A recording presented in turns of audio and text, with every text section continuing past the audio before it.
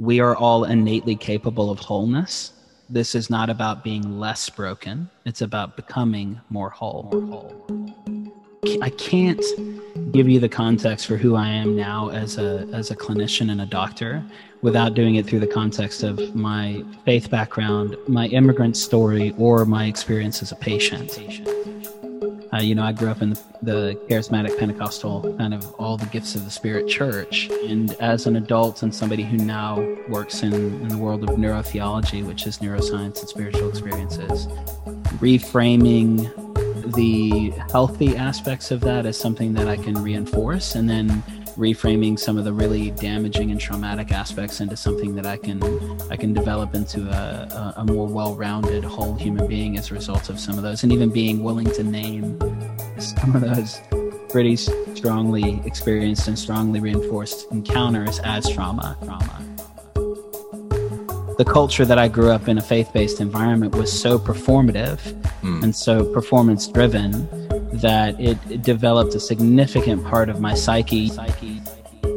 So I developed a chronic pain syndrome, and I was raised in a charismatic culture that if you pray hard enough and you believe hard enough and you get anointed in enough oil, that you'll get healed and that you'll get better. And that didn't stop me from burying my dad. It didn't stop me from burying both of my wife's parents, and it's never stopped a migraine for me.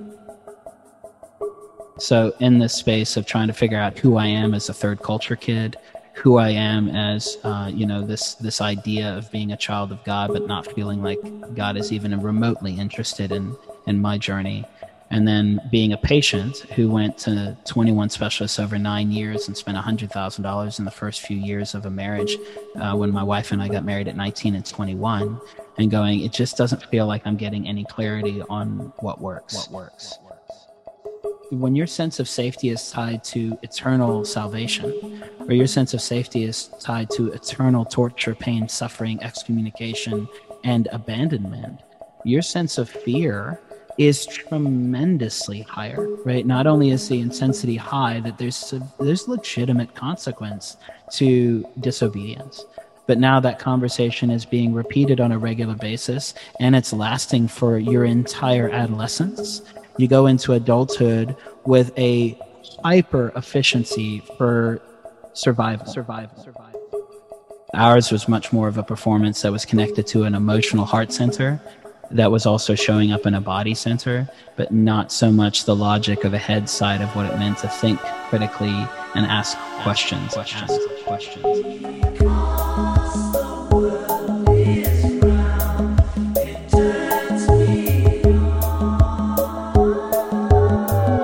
This is Infants on Thrones. Baby steps. You want someone to preach to you. The philosophies of men. I like magical toys. You want religion, do you? Mingled with humor. I don't believe in them. There will be many willing to preach to you the philosophies of men mingled with humor. We are evolving. Baby steps. You can buy anything in this world of money.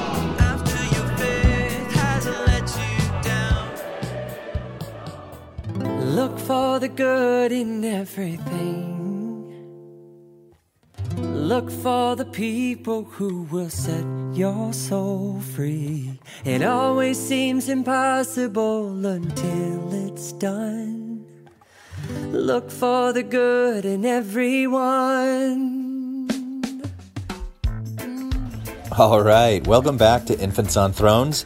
I'm Glenn Ostland, and this is episode 729, Managing Religious Trauma, a whole brain approach with Dr. Jerome, author of the Brain-Based Enneagram.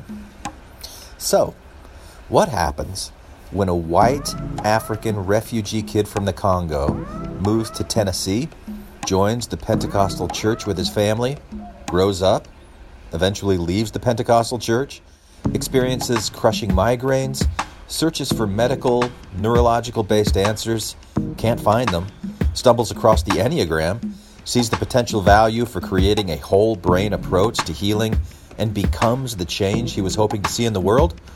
Well, listen in to find out. And if you're interested in the Enneagram or on healing from religious trauma yourself, come take a few minutes to fill out the new survey on the website infantsonthrones.com. And now I give you the fascinating story of Dr. Jerome. Enjoy.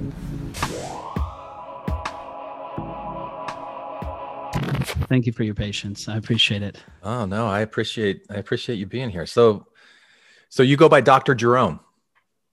I do, and also my ego is not so fragile that I need the honorific. So you can also call you can call me. I also have an identical twin brother and an older brother, and I'm an immigrant kid from Africa. So I lost the ability to be embarrassed a long time ago. So An immigrant kid from Africa. Yeah, I'm South African born to Zimbabwean parents. Wow. And I moved to the States on asylum status as a refugee kid from Congo in the early 90s. Wow. So I don't look it. But interestingly enough, my story is as an African refugee immigrant kid. I'm a white African, obviously, but even then, my dad's side of the family is Afrikaans, so they were in Rhodesia, Zimbabwe for 400 years. But yeah, my lived experiences as a first-generation American immigrant who spoke 3 languages when we moved to the country. My dad spoke 13.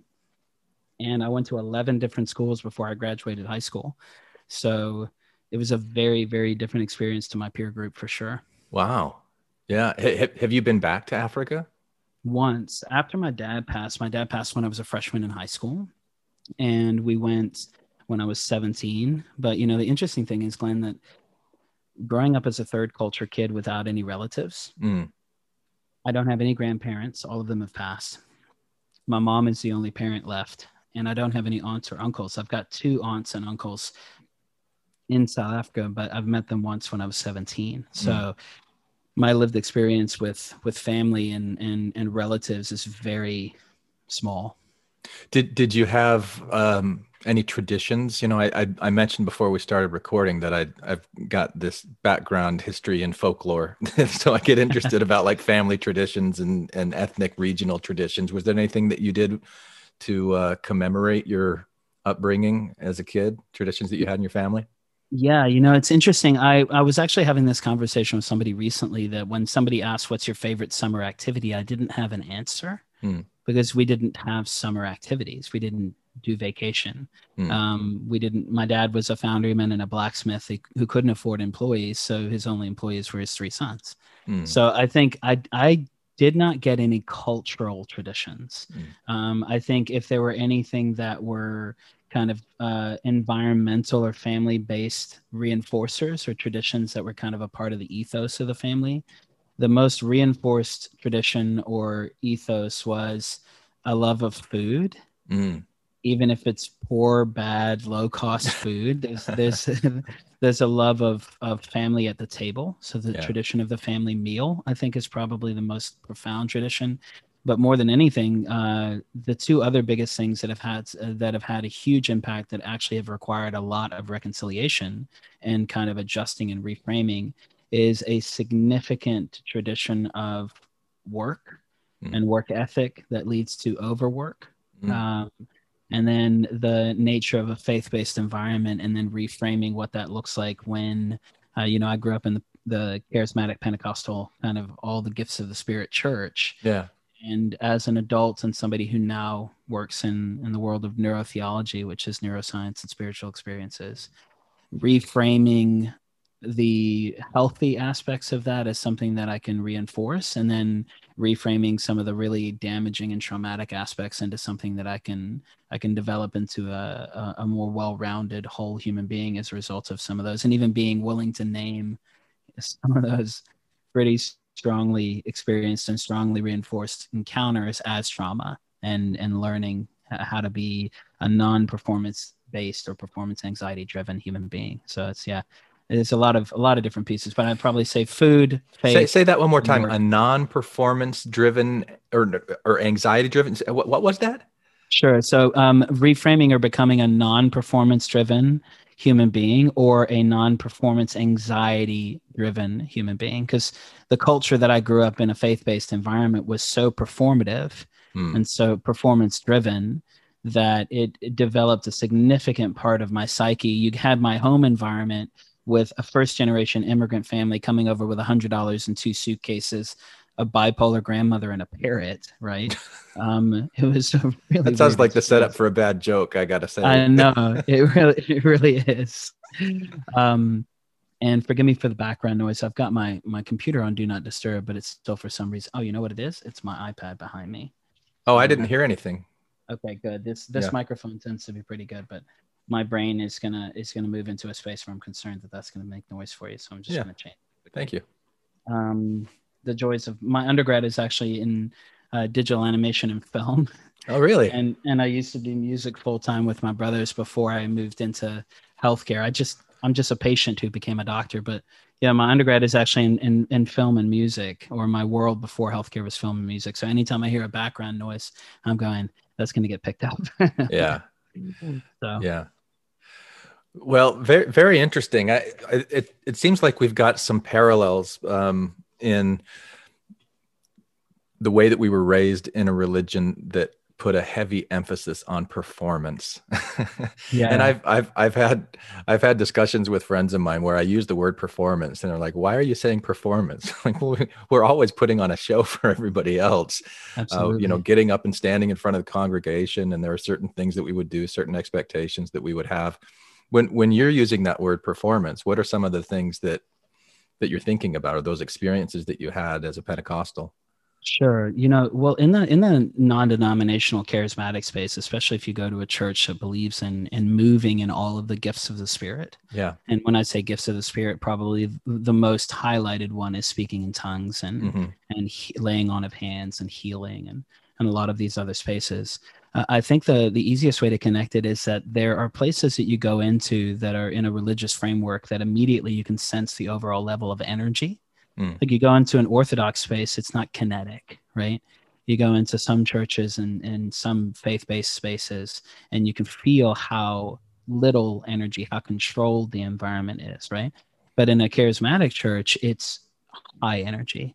We always used to joke that it wasn't a good service until somebody started doing laps, meaning that somebody's running around the church, that there's somebody standing on a chair, that there's somebody slain in the Spirit and pleading the blood, right? All of these internal jargon language pieces that you use when you have a subculture with its own language. Right. But performatively, ours was actually very easy to see the performance space because it was so much actual performance.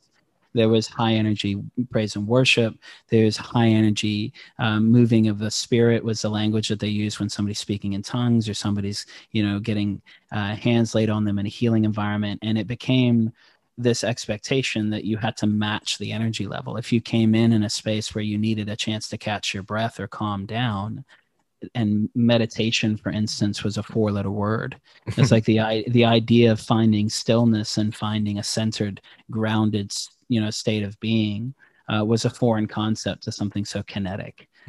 So I would say that ours was much more of a performance that was connected to an emotional heart center that was also showing up in a body center, but not so much the logic or the head side of what it meant to think critically and ask questions. Ours was not like a Jesuit place. If you study anything with the Jesuits, incredible thinkers and academics and intellectuals, charismatic churches are not the place that you go to do, exegesis, or you go to do anything around apologetics. It's, you're apologizing for the amount of, spit and excitement that you have flying everywhere because of the amount of excitement in the body. But yeah, I think the easiest way to explain the performance was just a sheer volume in every sense of the word as it related to energy. Yeah. Well, this is fascinating. So could you talk a little bit about that shift that you made? I mean, you said earlier that you're a patient who became a doctor, and what was that path like for you? How did you change your views of this tradition that you were raised in and the way that you view it? Yeah, it's a great question, Glenn, because I can't give you the context for who I am now as a clinician and a doctor without doing it through the context of my faith background, my immigrant story, or my experience as a patient, right? So in all three of those contexts, every single place that I landed in, whether it was a first-generation immigrant coming from Zaire to Knoxville, Tennessee in the early 90s, I went to 11 different schools before I graduated high school and had an identical twin brother who, when we graduated, was 85 pounds lighter than me. So my experience of what I was supposed to be and who I was supposed to look like was very visceral, very tangible. And then the expectations with being a first-generation immigrant kid. then you take it from a faith-based perspective of being introduced. And that was a huge carryover from overseas to the States, is even though we came with nothing, my parents came with their faith, right? And being inundated immediately into the church culture and into the subculture of the charismatic world, and having this experience of developing all of these particular approaches to developing a relationship with God that was very performance-based in my experience, and very retributive in terms of judgmentalism and critique, and just trying to be a little bit less broken, right? And trying to figure out how to have God be less angry with me rather than more connected with me, my experience, right? So I go through that space, and my dad passes away as a freshman in high school. And I start having migraines as a 17-year-old, and my identical twin brother does not have any. And over the last 20 years, I've had over 2,000 independent migraines, because I average about 8 to 10 per calendar month, and about 10 to 15 headaches independent of those migraines per month. So I develop a chronic pain syndrome, and I was raised in a charismatic culture that if you pray hard enough and you believe hard enough and you get anointed in enough oil, that you'll get healed and that you'll get better. And that didn't stop me from burying my dad. It didn't stop me from burying both of my wife's parents, and it's never stopped a migraine for me. Yeah. So in this space of trying to figure out who I am as a third culture kid, who I am as, this idea of being a child of God, but not feeling like God is even remotely interested in my journey. And then being a patient who went to 21 specialists over 9 years and spent $100,000 in the first few years of a marriage, when my wife and I got married at 19 and 21, and going, it just doesn't feel like I'm getting any clarity on what works.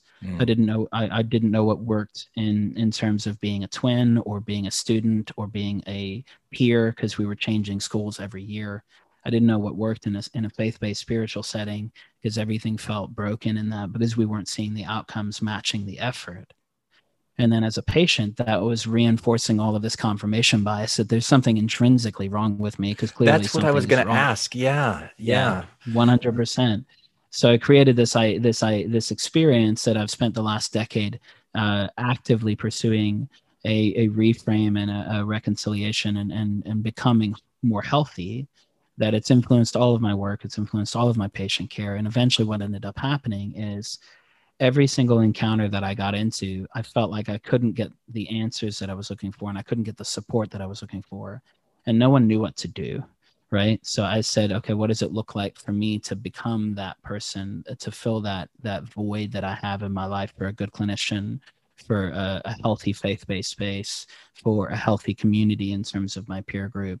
And I went from digital animation, special effects production as an undergraduate, to music full-time with my brothers, to when that career ended abruptly overnight, ended up moving into pursuing the clinical degrees and becoming the doctor that I couldn't find. And that led into studying functional neurology, studying neuroscience, studying functional rehab, and then getting introduced to things like the Enneagram, and having that entire experience all over again of going, man, this seems cool, but it also doesn't feel like it's comprehensive or holistic. Health isn't holistic. My experience as an immigrant isn't holistic. My faith-based experience isn't holistic. And now I'm looking at this Enneagram piece going, it still feels so darn reductive, that I got back into another space that said, I think there's a better way to do this. And that's been kind of my bias, to keep maneuvering into innovating new ways to look at old conversations, because I've had to do that my whole life. Yeah. That's fascinating.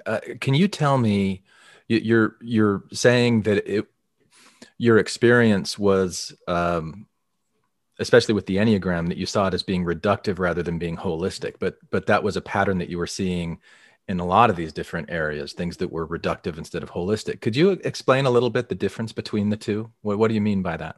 Yeah, I think, one of the easiest ways to put it, Glenn, is there's a line in the opening. It's actually the first line in the book after you get past the table of contents in the brain-based Enneagram.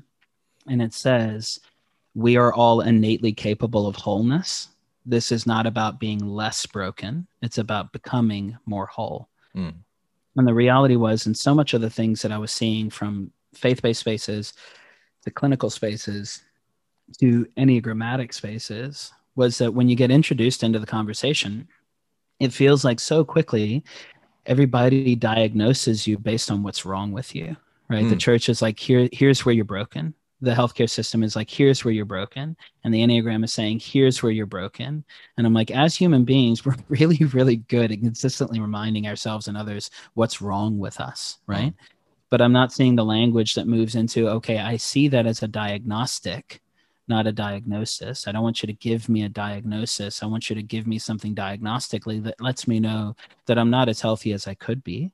But where are the opportunities? Where are my blind spots? How do I move into a healthier version of myself? I don't want to just suck less tomorrow. I don't want to just be less broken tomorrow. I want to actually try and develop this idea of becoming more whole.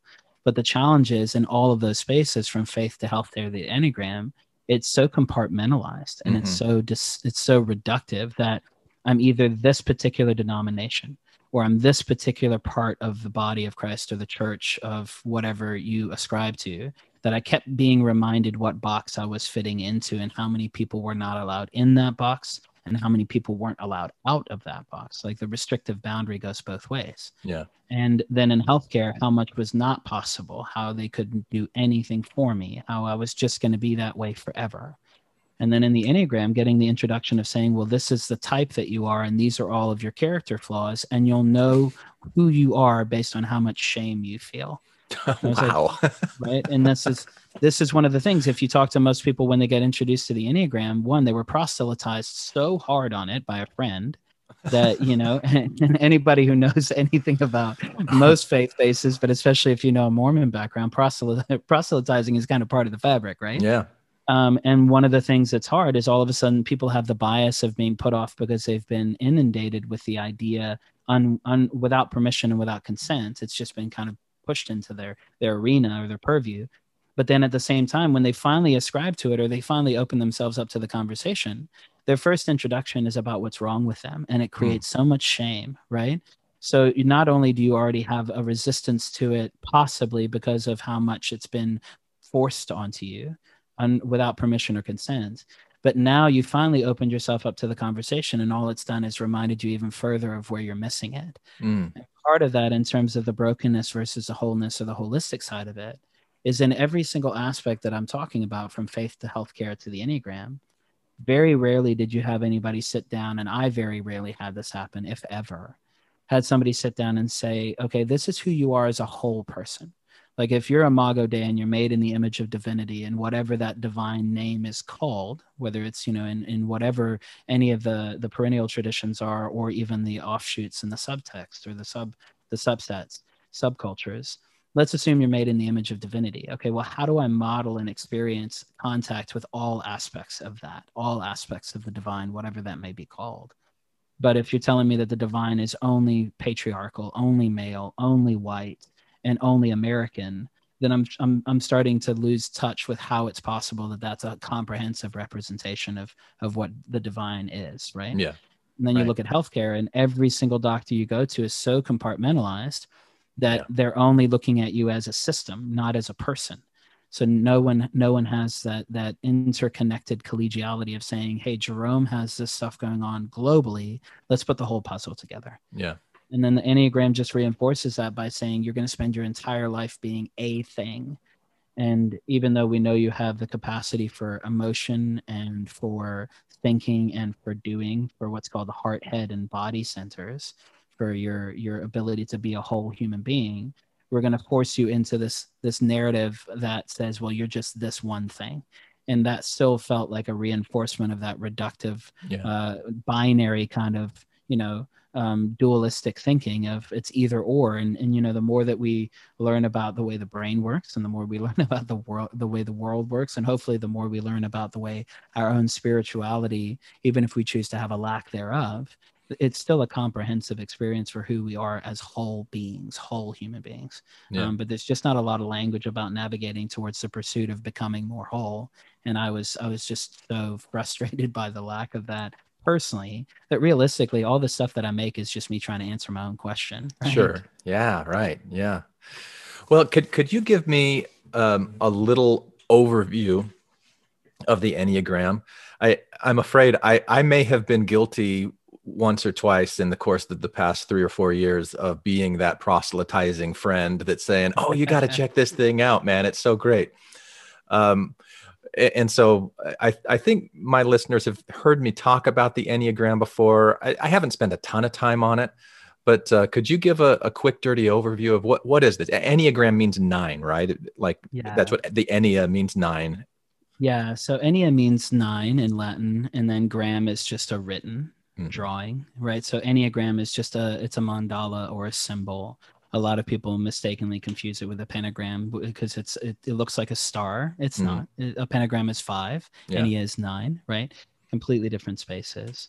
But really, the Enneagram is it's often called a personality typing tool. It's actually not accurate. It's older than that. The last 50 years is more of a modern interpretation of including it into contemporary psychology and contemporary personality work. But the way that I explain it to everybody is that it's a model and a translation tool for helping you to understand what motivates you and why. The biggest difference with the Enneagram from other kind of personality inventories or assessments like Myers-Briggs, Strength, Finders, DISC, Berkman, a lot of other ones, is most of those will tell you what you do and how you do it, but not necessarily why. So they tend to be more behavioral based and situational or placement based for a job or a corporate kind of expression.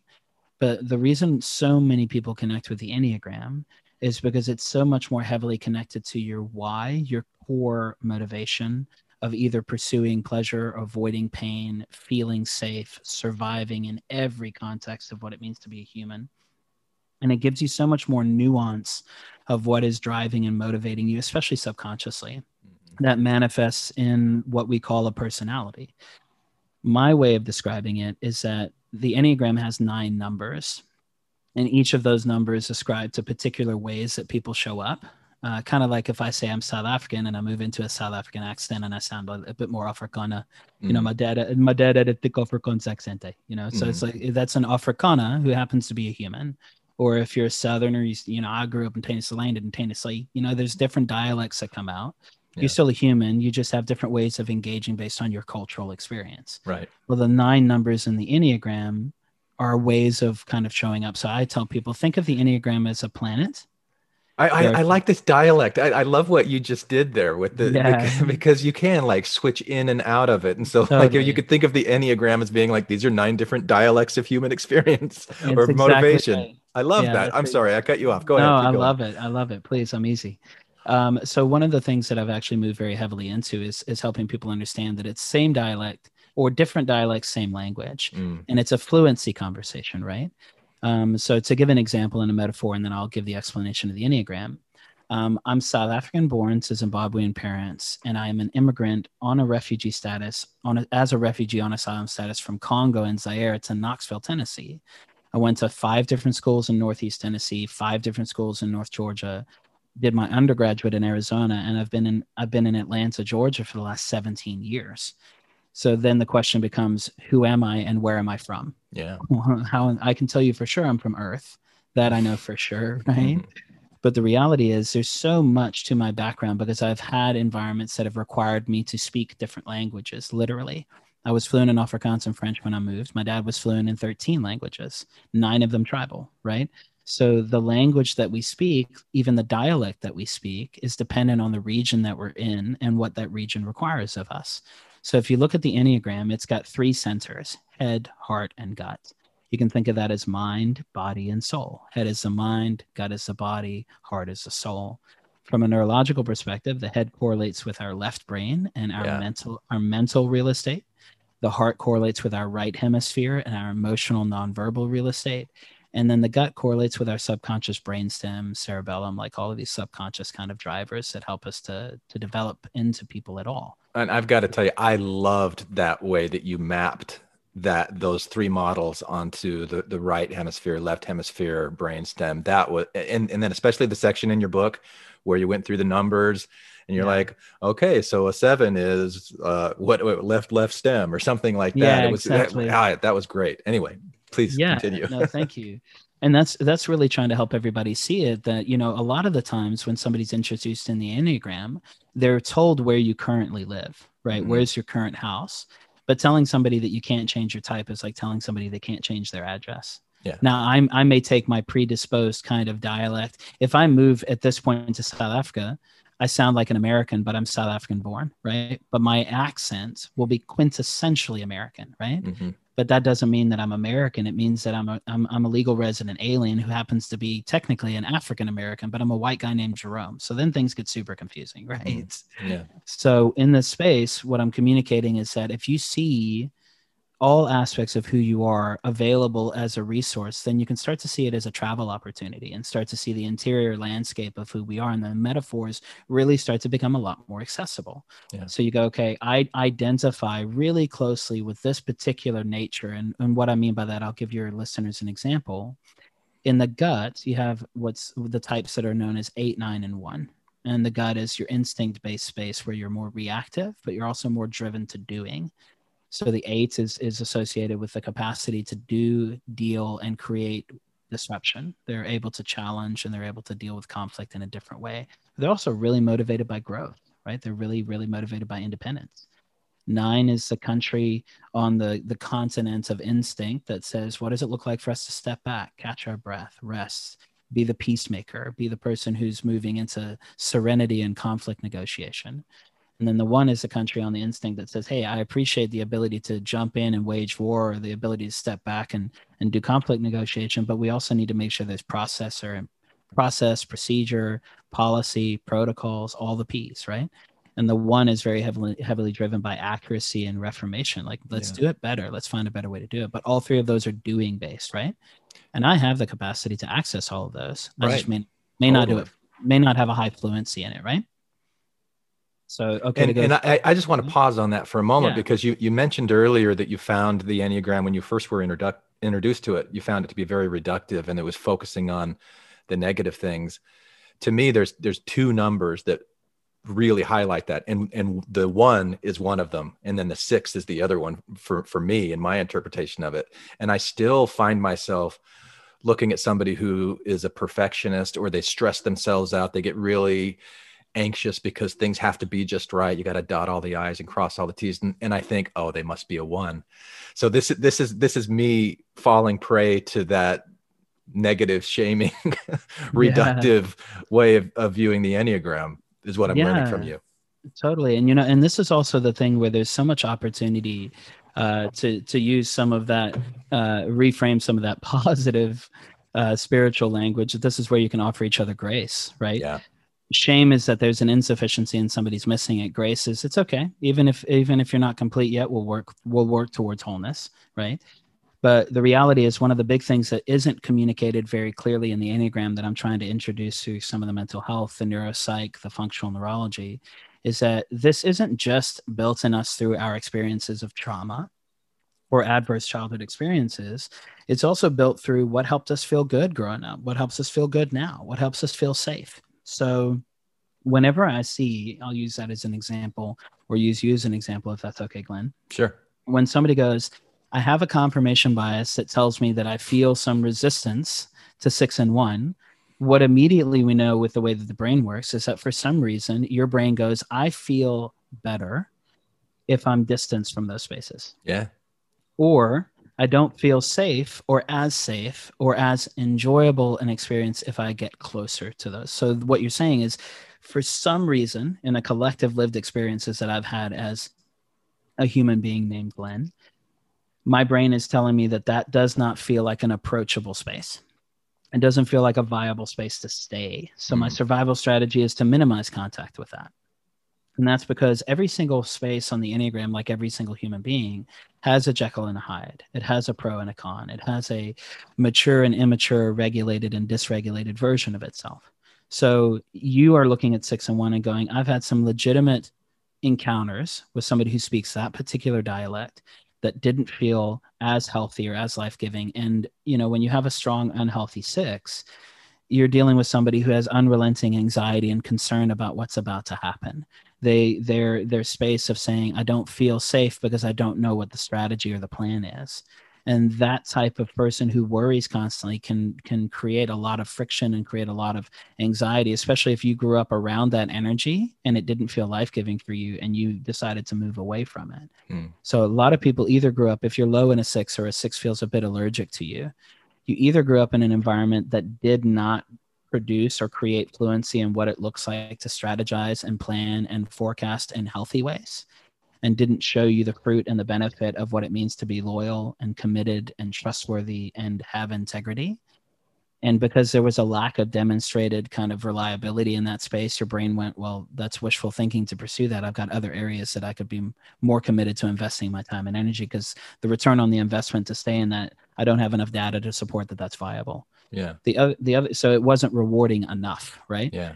The other side of it is that it could have been really risky.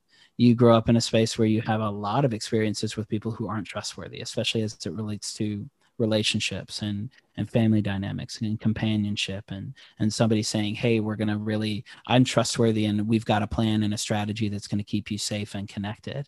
It's also one of those things, as an example in scripture, for somebody who's, recovering charismatic and you being in a Mormon space. There's a lot of the sixth energy is the space of loyalty. So a lot of the times when we grow up in a faith-based space, it's like you're just on the edge of being kicked out. You're just on the edge of being excommunicated or forsaken. Or being unworthy. Or being unworthy or unwelcome, right? You're about to be outside of the tribe. So that constant reminder of you're never really going to be fully safe in the fold. You're never really going to be we're never really going to be fully committed to you being a part of the family, right? That takes the part of your brain that goes, well, is loyalty real and is loyalty viable? And it goes, no, I mean, if I'm always on the edge of being, somebody giving up on me and giving up on our relationship, and they're not going to be a companion, why would I stay there? Yeah. So a lot of the times you can end up in a space where you leave that space because it doesn't feel viable.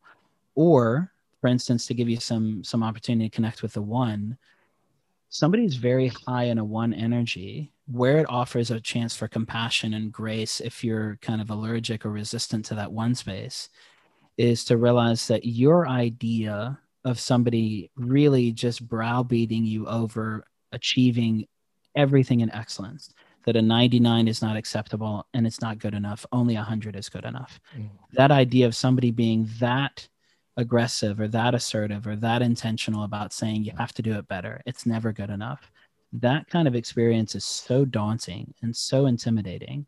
The difference between somebody who's low in a one and somebody who's high in a one is you could have had those exact same encounters, but the person who's high in a one did not have an exit strategy.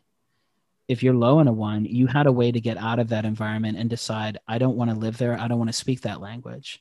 But somebody who's high in a one, they couldn't move. They were locked into that place. And in order to survive, they had to become fluent, because the reality for them is if they do it better, it's not that their life feels more enjoyable, it's that it feels less painful. So when you look at somebody who's in a one space, you're seeing somebody whose constant effort is just to mitigate pain. And that's a really, really hard, that's a chronic pain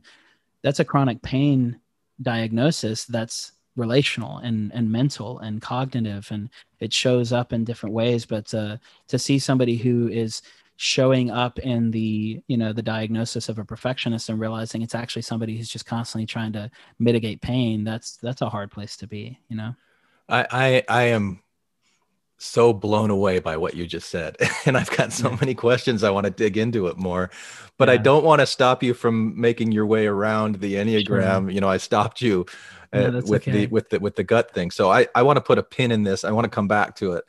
Sure. And have you continue? Because you were talking about the gut or the brainstem. Yeah. And then we can move into the heart. Yeah. So anybody who's familiar with the Enneagram will realize that I not only inverted the Enneagram vertically, I also mirrored it horizontally. So it's flipped upside down, and then it's flipped horizontally as well. So it puts the left hemisphere and the head center on the left, the right hemisphere and the heart center on the right, and then it puts the gut and the brainstem below, because that's the normal anatomy of a brain. A brain. It's called a coronal view. It's like looking at the back of somebody's head. So as you're imagining this, if you looked at the back of somebody's head, you'd see the head center on their left side, the heart center on their right side, and then the gut center would be at the base of their skull. Is kind of the way that it orients. It's also funny because without any knowledge about neurology or neuroscience, I always found it entertaining that the gut was above the head. Right. And the gut was above the heart. And I went, even without the neuroscience, I don't think I've ever met anybody whose gut is above their head or their heart.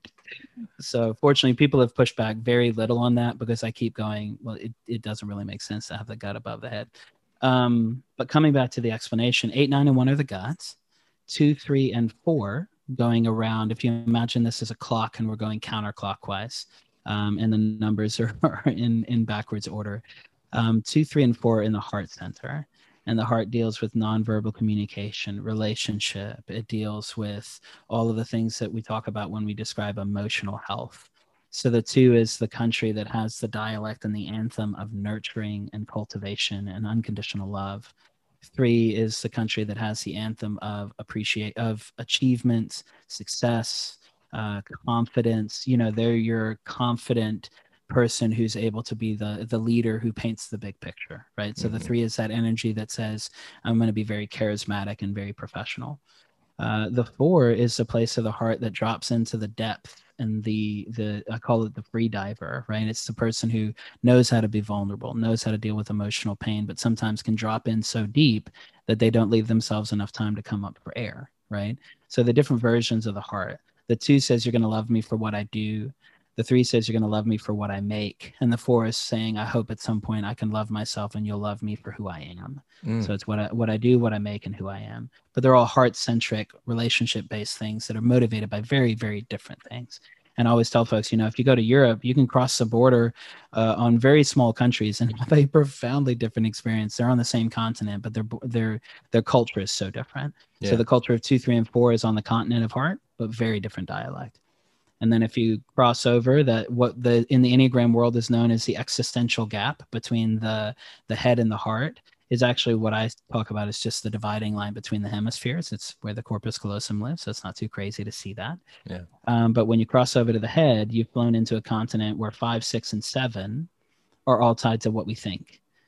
Logic, deductive reasoning, or the lack thereof, right? It's the idea of what is ideas saying. So for instance, 5 is the country that speaks the dialect and the language of investigation and research and observation and data and clarity and insights. It's like, I need more information. 6 is the one that says, okay, well, what's the strategy? What's the plan? Are we loyal? Are we committed? Do I have guarantees? And do I have courage to move into things that don't feel guaranteed, right? 7 is where we experience enthusiasm. 7 is your warm-natured, bright countries that have a lot of capacity to get outside and have an energetic encounter. 7s are very different energy. They're tied to enthusiasm. They want novel experiences, and their gift is inspiration, right? So one of the ways, 2 examples that I give of the difference in tone between 5, 6, and 7 is 5 reads a contract, 6 signs a contract, and 7 doesn't care about a contract. Okay. Right? So that's one way of thinking about it. And if you hear the question or the statement, I have an idea, and the tone changes, because you can say the exact same thing and the tone changes. 5 will say, Eureka, I have an idea, right? 6 will go, I've got an idea on how we can do that. And 7 goes, hey, I got an idea.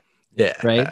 There's a different, you can see like, the eyebrows immediately go up. You're going to love this idea. You're going to love it. You're going to love this. I got this idea. Yeah. Right. So all of them are tied to ideas, but with very different energy. But we look at it and go, if the head is tied to our thinking, mental real estate, and the heart is tied to our feeling, emotional real estate, and the gut is tied to our action, reactivity, doing, and physical real estate, you start to see a comprehensive opportunity to go, what's my relative relationship with my mental health, my emotional health, and my physical health? And all of the access points for these metaphorically through the Enneagram are known as the gut, head, and heart. And they each have 3 different kind of countries. But then even when you land in the country, if you've ever visited anything, especially including the States, there's a lot of subcultures within each of those spaces. Absolutely. So I say high level, super high level.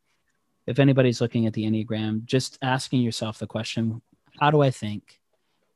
What do I feel? And how do I show up in the world in my body? The Enneagram helps us to answer some of those. And the brain-based model is trying to do it comprehensively. And one of the things that I really love about your approach in your book is that you emphasize so strongly that nobody is a single type.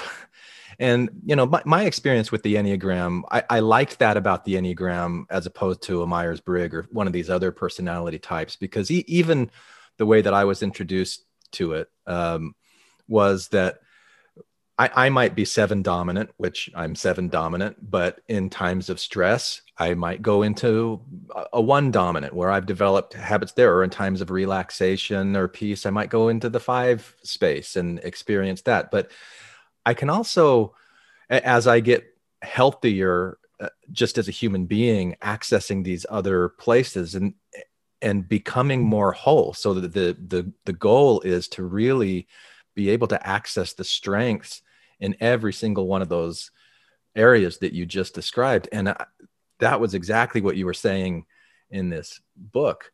So the question that I had earlier that I wanted to put the pin in, you were talking about particularly my aversion to certain aspects of the 1 or certain aspects of the 6.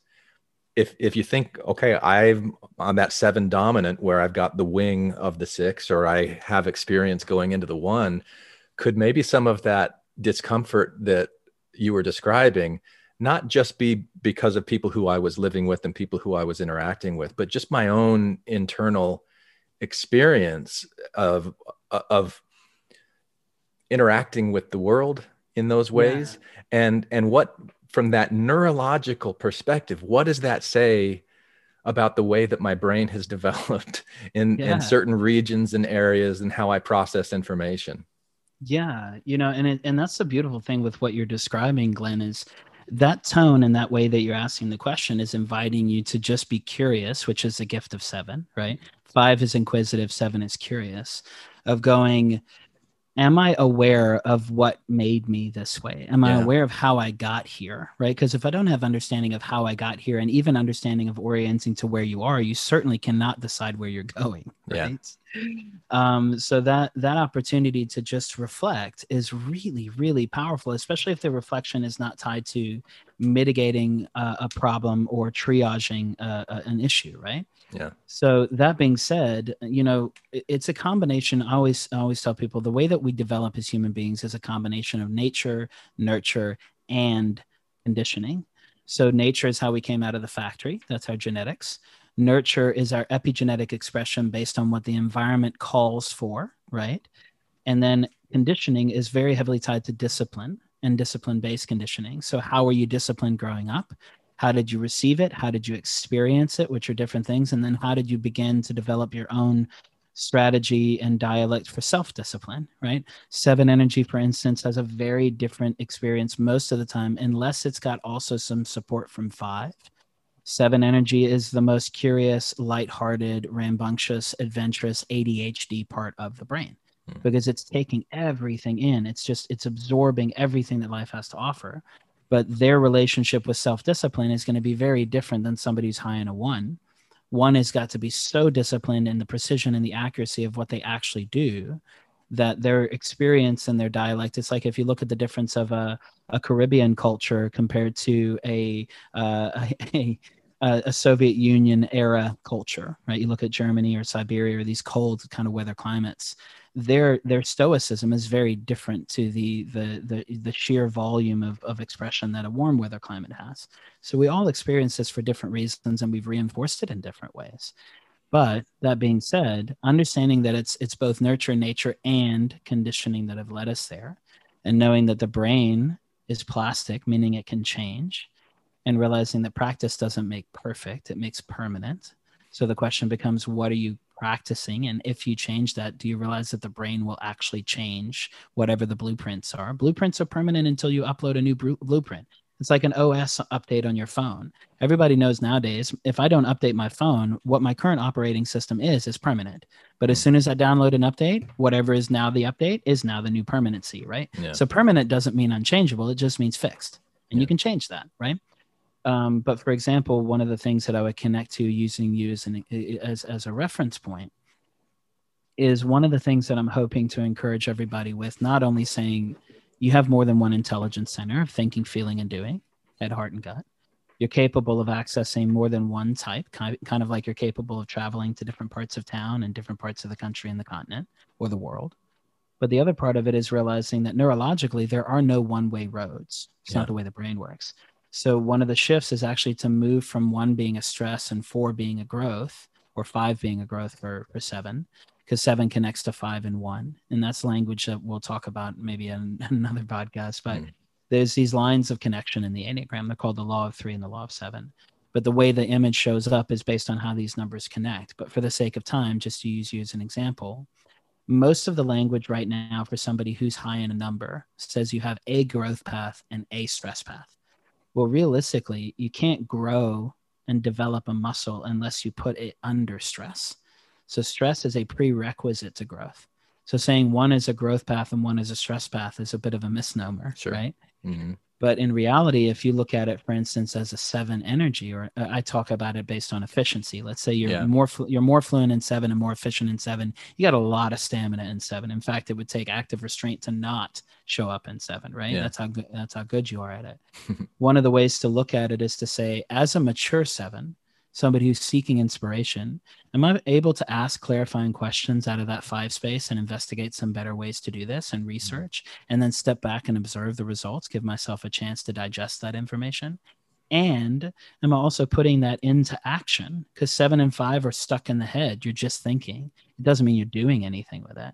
So after you've asked those clarifying questions and you've got some of those insights from the 5 and you've accessed that inspiration in the 7, what are you doing about it? If you don't use a 1 space as a 7 energy, you cannot execute. 1 is the space where we implement and we execute and we do, and we check off our action items and we can check off our to-do list. So when you look at that, for anybody who's listening and wants to understand, if you know a type, just look up the law of 7 or look up the growth and stress paths. They're called integration lines. I'm trying to change that language a bit to regulation. But if every single number, a shorthand way of saying it, Glenn, is every single number has 4 nonstop flights. You have the 2 numbers that are next to it and then the 2 lines that it connects to. Mm-hmm. And if you as a efficient 7 energy, when you're moving in that 7 space of saying, I want to be inspired, I want to be enthusiastic, I want to have a novel experience, checking in with 5, 6, 5, and 1 and saying, what is a mature response, or what has and what would a mature response look like for me based on what I currently understand? And you can ask that question of all 4 of those connecting numbers. You have nonstop flights to all of them. Yeah. So you can access them. It's just whether or not you're intentionally doing so. Yeah. Okay. Well, I see we're about to come up on the hour. Do you have a little bit more time, or do we need a hard stop? I do. I've got about probably 12 to 13 minutes. Okay. I'd really like to hear you talk about from a religious perspective, what is trauma, and like physically, neurologically, what is trauma? Like, what is trauma in the brain, and what does it look like to heal trauma, and how could an approach with the Enneagram be a tool to help? Yeah, it's such a great question, Glenn. I think really high level, the first thing that comes to mind is understanding that trauma, simply put, is anything that takes longer than a week to recover from. Okay? Let's put it in the terms of a physical workout. If you do a physical workout that's building stamina, it's building resilience, building strength, capacity. If you do a proper workout, you should be sore for a couple of days, but you shouldn't be sore for a week. And if you're sore for a week and you recover in the second week, then you know you overextended yourself. You may not have traumatized yourself, but you got into the on-ramp of what trauma could be because it's taking too long to recover, longer than it should appropriately take.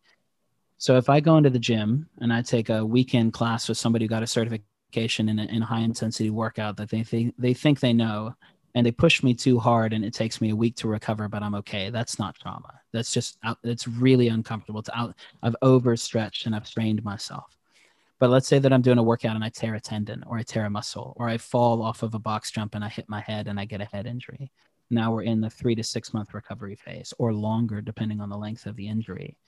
The length of time that it takes to recover dictates the severity of the trauma, right? If it's a week or less, it is not a trauma. If it's 3 days or less, it is quintessentially uncomfortable, but not traumatic.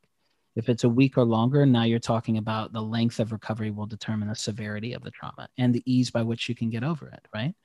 So an example that I give everybody is if you are old enough to remember where you were when 9/11 happened. When 9/11 happened, most people know where they were, what time of day it was. what they were wearing, what they were eating, who they were with. Because as soon as it happened, it was so intense. And then it stayed on the news for so long, and you re-experienced it over and over again, that your brain hardwired it to memory and said, if you ever get anywhere near what this felt like again, you need to get out of Dodge as quickly as possible. And in that case, you're talking about it, you're repeating it over and over again. And that's because you're, from the neurological perspective, you're developing these neural pathways that associate this experience with the way that you're feeling. And it kind of creates this hardwired thing. And the more that you do it, the more likely you are then to kind of like use, I think of those neural pathways as like a filter or like an aperture that the world comes in through. Yeah. It's shaped by the forms or. Yeah. What you're talking about is reality and perspective, right? So if somebody goes to a scary movie and they don't like scary movies, why do they not like scary movies? It's not real. Right. But the thing is your brain doesn't know it's not real. It's very relevant to be scared in a movie if you are scared of what's on the screen. Right. Yeah. It's very relevant that if you have somebody in your past that you have a negative experience with, that was a toxic relationship that hasn't been reconciled, and their name pops up on your caller ID right now, and they're on the other side of the planet, your brain immediately goes, I don't feel safe anymore. Right. So we're talking about the process in the brain tied to safety. And if you don't feel safe, you have a higher probability of being traumatized. Now, the severity of the trauma is dependent on three things. And we're talking about a bit of it, but I also want to give some space to acknowledge to people it doesn't require repetition and it doesn't require consistency. It can actually just have intensity, right? So there's three factors. You can have something be intense, which means it's strong. Yeah. Frequent, it happens often. And then the duration, how long does it last for? Now, the interesting thing with the pandemic and with 9/11, for example, not only was it profoundly intense, but it's happening constantly and it's lasting for a long period of time. So now you've really formed a trauma. Yeah. So when you're talking about spiritual trauma, for instance, this is, I think, one of the things that offers an opportunity for everybody to extend an olive branch and a lot of grace to each other around this, is that it doesn't have to be real for it to be traumatizing. It has to be relevant. Right? So if I'm a 14-year-old growing up in a very indoctrinated space and a very interesting culture, subculture, cult, whatever language you want to use, and I don't feel safe in that environment, irregardless of whether or not I am actually safe, whether or not the reality of safety is there. If you are in a space where you are developing pathways around safety and survival strategies, and for some reason you do not feel safe in any environment, but especially a spiritual environment, because you got to talk about when your sense of safety is tied to eternal salvation, or your sense of safety is tied to eternal torture, pain, suffering, excommunication, and abandonment, your sense of fear is tremendously higher, right? Not only is the intensity high, that there's legitimate consequence to disobedience, but now that conversation is being repeated on a regular basis and it's lasting for your entire adolescence. You go into adulthood with a hyper efficiency for survival, right? Now, we don't think of it that way, but in the brain, the brain doesn't finish hardware development for 30 years. So when we're doing spiritual development in adolescence, we don't even have an effective board members. We don't even have an effective executive team. We don't have an established CEO that has all of the skills and capacity. We don't have the faculty, literally, to understand what's happening. That's why it takes 30 years to develop it and be able to reflect in our late 30s, early 40s, and 50s, how our brains process so differently, even in our 30s, never mind our teens, right? So when we're talking about spiritual trauma, the bottom line that I would say in understanding it and then also working with it is that it's first and foremost tied to safety and tied to survival and tied to perceived safety and perceived survival of what feels relevant, even if it's not real. And then being able to recover from whatever your felt sense of trauma was, which was absolutely relevant for you in your lived experience and has to be acknowledged, not dismissed or bypassed. Then the question first becomes not only acknowledging it and being able to connect with the reality of what you experienced in a safe way with support if you need in terms of therapy or counseling or coaching, but then being able to go, is that experience that I had or that trauma that I had based on what didn't feel safe, is that danger or that threat still relevant today? Because if you don't assess that, your brain is running a protocol based on a blueprint that it built decades ago, and it's constantly looking around the corner for the bear that's going to jump out of the woods and eat you. But you haven't seen that particular bear, spiritual leader, parishioner, participant, spiritual member for 2 decades. You haven't encountered that language or that experience. You may have moved out of that country decades ago, but even the idea of revisiting it is traumatic, right? So there's a lot of, I think it's just giving grace for the sake of the time in the conversation, giving awareness that the brain doesn't process in potentials, it processes in experiences. And one of the phrases that I would use about trauma specifically that may help to distill this is when you experience a trigger, your brain does not know that you are remembering it. It is under the impression that you are re-experiencing it. So until something comes in and says, this is a memory, it is historical, it will re-experience it until told otherwise. So the sooner that you can move into a space, and that's what's known as secondary re-traumatization, but the sooner that you can move into a space where you're like, man, that really hurts, but that was a historical experience. I'm not having that experience again, because your memory makes you think that it is, or else we wouldn't get scared in scary movies, right? It thinks that it's real. Well, this is so relevant, and I would love to have another conversation with you about this. You know, I've been doing this podcast since 2012, and the tone has really changed. It started off really just this kind of like a fuck you to the Mormon Church and like everything about it, and just like anger, and but then I got to a point where I was concerned that doing that over and over again was reinforcing this trauma, or this secondary reinforced trauma that you talked about. And so what I'm trying to better understand now is, where is that balance between validating someone's experience? Yes, the way that you saw this, the way that you're feeling, it's right, it's valid, but let's take that and then heal from it. And instead of continually reinforcing the things that we're angry about, outraged about, the things that we feel hopeless about. I know you don't have a ton of time, and that's a big question. I can speak to that. Great. I've got a context that I would land with, especially for what you just shared in terms of the arc. Is this has happened a lot more in the last 10 years around what's known as deconstruction. Right. And in the Christian world, there's a lot of deconstruction for people moving from what are known as the largest demographic in the Christian world now is known as a Christian nun. The nun. The nun who doesn't ascribe to anything. Right. And a lot of that is because of the nature of the way that the language in the conversation has changed into this deconstruction language. And what you're talking about is a deconstruction of faith to a degree, right? Like this is not the same place that I grew up in. Right. So the language that I would use in that space, or kind of the framework that I would leave the conversation with right now, is to ask the experience and to think through the questions of what would I do if I was deconstructing my house, right? Because I think this is where a lot of the times the orientation to where you are in the conversation is very, very different if you realize that you're renovating the house versus deconstructing the house versus relocating where you live. Those are very, very different strategies. Or completely demolishing the house. Right. So, or demolishing it, right? So in this situation, are you blowing it up, right? Because you being high in 7 have access to that 8, setting the whole thing on fire and laughing and cooking marshmallows as it burns is very much in you, right? I'm a frequent flyer on that nonstop flight. Exactly. And that's a survival strategy. It's like, that's healthy, right? But my point with, as I go through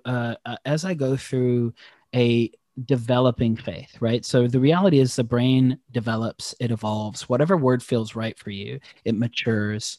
We become different versions of ourselves physiologically every day. Never mind every decade, every second, right? Every second. So when we're looking at this, I think the biggest thing, Glenn, of being able to say, okay, this is a house that I grew up in spiritually. Do I want to live here, but I want to renovate? Do I want to live here and I actually enjoy the current construction that it is? Do I have a felt sense that I want to blow it up? And if I want to blow it up, is there anybody else who's still living there that's going to be collateral damage? Or do I have complete ownership of this space? And if I want to, I can blow it up, but I just have to do it without collateral damage or harming other people, because that's never, ever going to be okay, right? Hurt people, abuse people. If you want to blow it up, just make sure that you evacuate the house first, right? Yeah. Then if you're deconstructing it is saying, okay, the foundation may work, but everything that was built on top of it doesn't anymore. Or the land, the viability of the soil may work, but even the foundation isn't right. So I want to just start all over, but I want to stay in the same place. That's very different than relocating and going, I can't live in this particular container, this particular environment or neighborhood or community. So what does a new community look like? Faith or non-faith based, spiritual or non-spiritual, right? But the other thing, the reason I mention this in terms of renovation, no renovation, deconstruction, demolition, relocation, vacation home, right? Whatever the analogy may be, the biggest challenge that has happened, and it was some of the tone of what you communicated at the beginning that you're saying, I want to avoid reinforcing in a healthier aspect or a healthier version of what the podcast is, because it's coming from a heart of support. It's also sometimes channeled through that intensity, right? Mm-hmm. Is if you do not acknowledge where you are and you start deconstructing, the question I always ask everybody is, if you start renovating, deconstructing, or demoing your house, where are you living?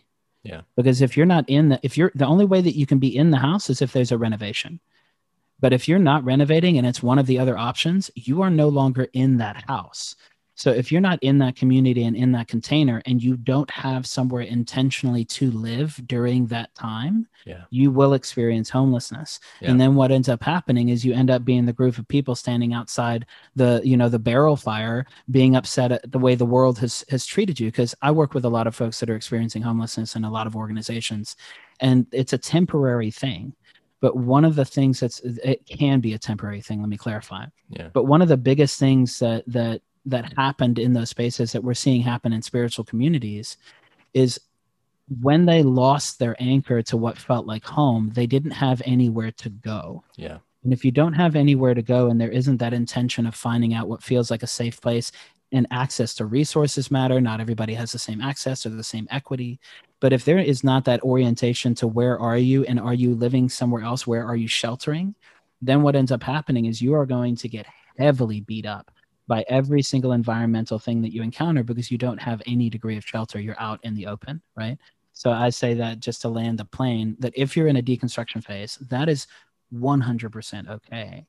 And understand that if you're not going to be living in the container you grew up in, there's going to be a really, really important and essential need to ask, where am I living in the meantime?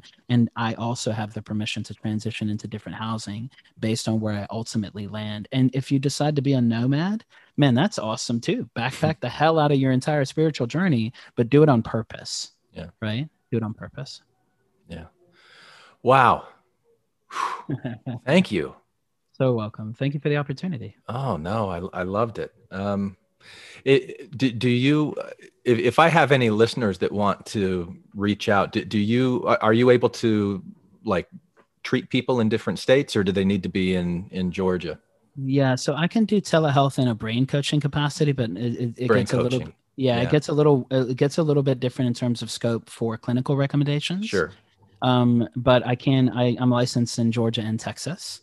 But the easiest way to connect with all of the content, from the neurotheology to the Enneagram to the clinic to podcasts, is just drjerome.com. It's just drjerome.com, and everything is there. All right. Yeah. Okay. I want to be your best friend, and I want to work with you. I would love that. Awesome. I would love that. And I would tell you, Glenn, as I tell anybody who's listening, I have legitimately the best EA on the planet.